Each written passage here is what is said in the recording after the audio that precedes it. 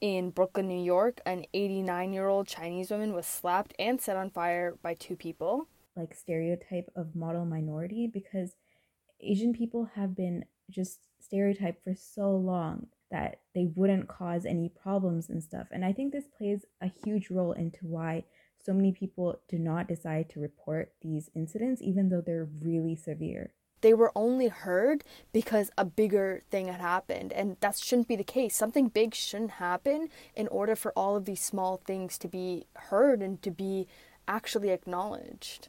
Hi, I'm Abhi, And I'm Nihita, and this is Getting Answers. the show where two teenagers get to the root of society's problems. This week's episode is about hate crimes targeting East Asian and Pacific Islander individuals.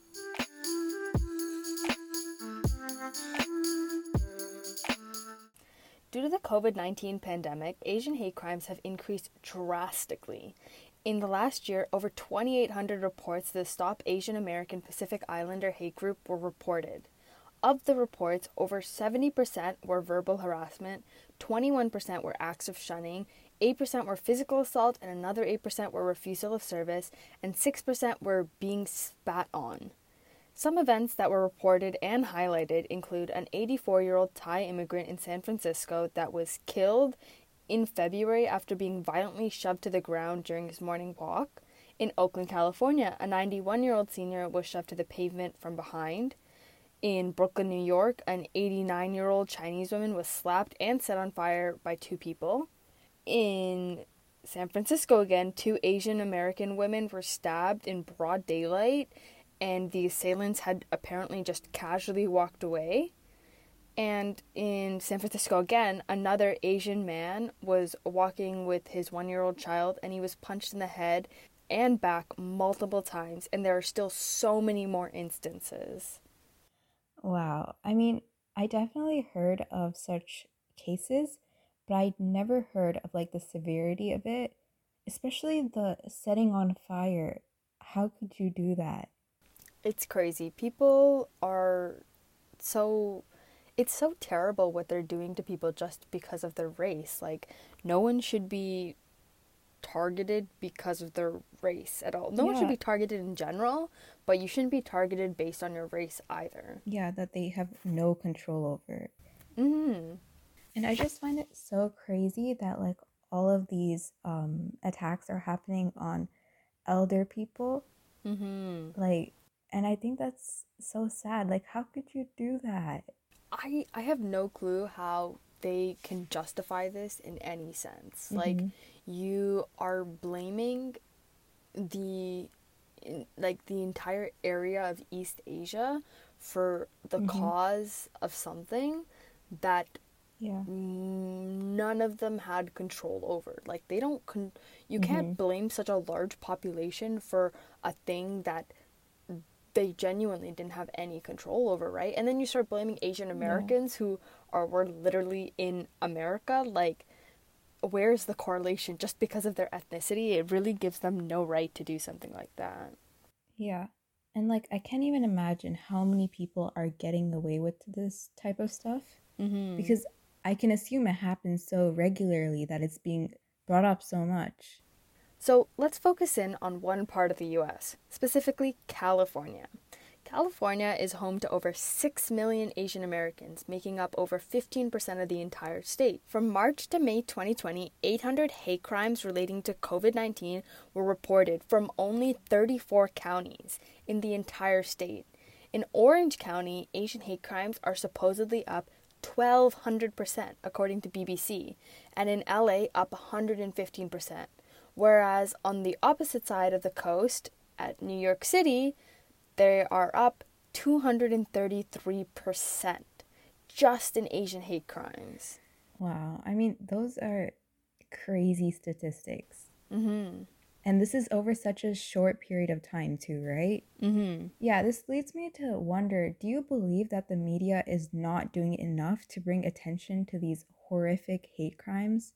I think the media is doing a lot, but I don't think everything that they're doing is the greatest necessarily, because they're highlighting some of them, but they're not highlighting all of them. And then they'll only highlight them for a temporary period when these hate crimes have been going on for so long, and we've only Mm-hmm. started hearing about them in like the last couple months. Like, Yeah. this was so big in the last year, and it should have been talked about a lot more than it Mm-hmm. actually was. But because of the shooting that happened in Atlanta, which Mm-hmm. was terrible, and there is no excuse for that at all, but only because of that one incident were all of the other incidents highlighted. And that I feel is wrong, because all of those incidents deserve their own time to be in the Yeah. spotlight and really be talked about and other people to hear about what's going on. But they were only heard because a bigger thing had happened. And that shouldn't be the case. Something big shouldn't happen in order for all of these small things to be heard and to be actually acknowledged. Yeah, exactly. And I don't think these hate crimes were even like considered hate crimes in the media, especially before this shooting took place. And I Mm-hmm. think that's what brought all of the prior incidents to attention. But Yeah. before that, I don't think many people even considered that they were like hate crime towards Asians. And I think that's a huge problem right there. Mm-hmm. In the US, actually, some forms of hate Mm-hmm. crimes aren't even considered hate crimes, so they aren't Mm-hmm. reported under the hate crime list. So, though the Mm-hmm. percents that I had just mentioned hate crimes going up, this is only a small portion of the hate crimes that have gone up, because Mm-hmm. some of them aren't even put under that category and they're put under other categories. Oh, Yeah, so it's pretty bad because you're not even getting a full statistic here. And this is like a partial statistic, and yet it's still so, so high. yeah. Yeah, I heard it takes like a large amount of evidence to actually be considered a hate crime. Mm-hmm. The fact that you're saying that just a little bit was recorded, I think that's really concerning because this itself like surprised me. These statistics themselves, I can't imagine like how much worse it would have been if all of the crimes were actually reported. Mm-hmm. Do you think like they should change the laws to make it more flexible to be considered under a hate crime? I don't even think they need to change the laws. Like, honestly, they just need to change the classifications for it, because Mm-hmm. if like they don't consider hate speech or like verbal harassment under a hate crime, Oh, but really? yeah, like hate speech isn't considered, but like What? they yeah, it's considered in Canada, but it's not considered in the US. So I feel like they should definitely change that, because there's a lot of guidelines. Like, people are coming to report this stuff, and then they don't really Mm-hmm. know what category to put it under, and then that makes them less likely to even fill out a report and even file Yeah. something against this person, because they deserve to get justice for what's been happening to them, and they're not getting it because of all of these obstacles. Like, what the hell? The police should be doing something to remove these obstacles to make it as accessible as possible. Yeah, definitely. Yeah, so Vancouver actually in all of North America has the most hate crimes. The city itself has the highest concentration of Asian individuals in all of North America. Because of the generations of Asians that have lived in Vancouver, it has become very common for hate crimes to occur. And although Vancouver does have the most reported events, there are still many hate crimes that do not get reported. Okay, so I was like watching this YouTube video the other day, and it was like a Asian individual that was actually talking about how they felt like Asian families are raised up in a way that they should not bring much attention to themselves, right? And that they should not like cause any conflict. And I feel like that does play into a big part of this and why a lot of them are not reported even though they should be. Yeah, and I also think this relates to the like stereotype of model minority because Asian people have been just stereotyped for so long that they wouldn't cause any problems and stuff. And I think this plays a huge role into why so many people do not decide to report these incidents even though they're really severe. Mm-hmm. It's so terrible that people are afraid or feel it's inconvenient to report something that has happened to them just because of an upbringing or some logic that's been ingrained. Things like this really need to be reported because they're wrong. And even if you want to seem like it is not an inconvenience to you, it doesn't matter if it's an inconvenience or not. It's just plain harassment, and people need to be educated that this type of harassment is not okay. So a lot of the stereotypes you're talking about and a lot of these hate crimes have been rooted from some of the common expressions that Trump has been using by naming COVID-19 the Chinese virus or Kung flu. It has also perpetrated another round of stereotypes to form for the Asian American community, causing the hate crimes to increase. Those who have not contributed in any way for the cause of the pandemic are being blamed and brutally harassed because of their ethnicity. Yeah, I think this is actually quite interesting because Trump has definitely played a big role into the rise of like Asian related hate crimes, right? I was also reading the other day, I saw that like apparently in the 1800s, I'm pretty sure, like the government put up posters around the town saying like Asians were considered like dirty and stuff, quote unquote dirty.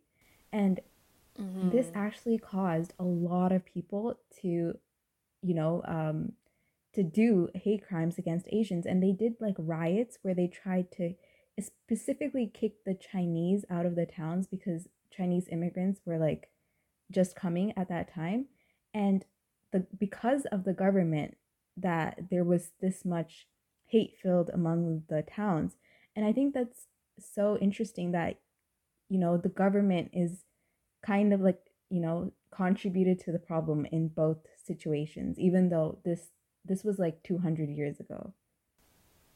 Yeah, like in Canada when they were building the CPR, yeah, the Canadian Pacific Mm-hmm. Railway, it said that for every kilometer of that railway, one Asian or Chinese person had died because of that. Because Uh, they were the ones that would go out and like blow the dynamite and yeah, yeah. everything. And if they didn't come back, then they were dead, Mm-hmm. obviously. But they would just keep on moving around. It was so terrible. And the fact that though it's talked Mm-hmm. about, it's still not talked about enough. Yeah, Like, that was exactly. such a terrible thing. They killed off so many for the sake of a Yeah, railroad. Seriously? yeah. Like, what the hell? It's a form of transportation, and people were just basically, in a sense, massacred Mm-hmm. for that. Mm-hmm.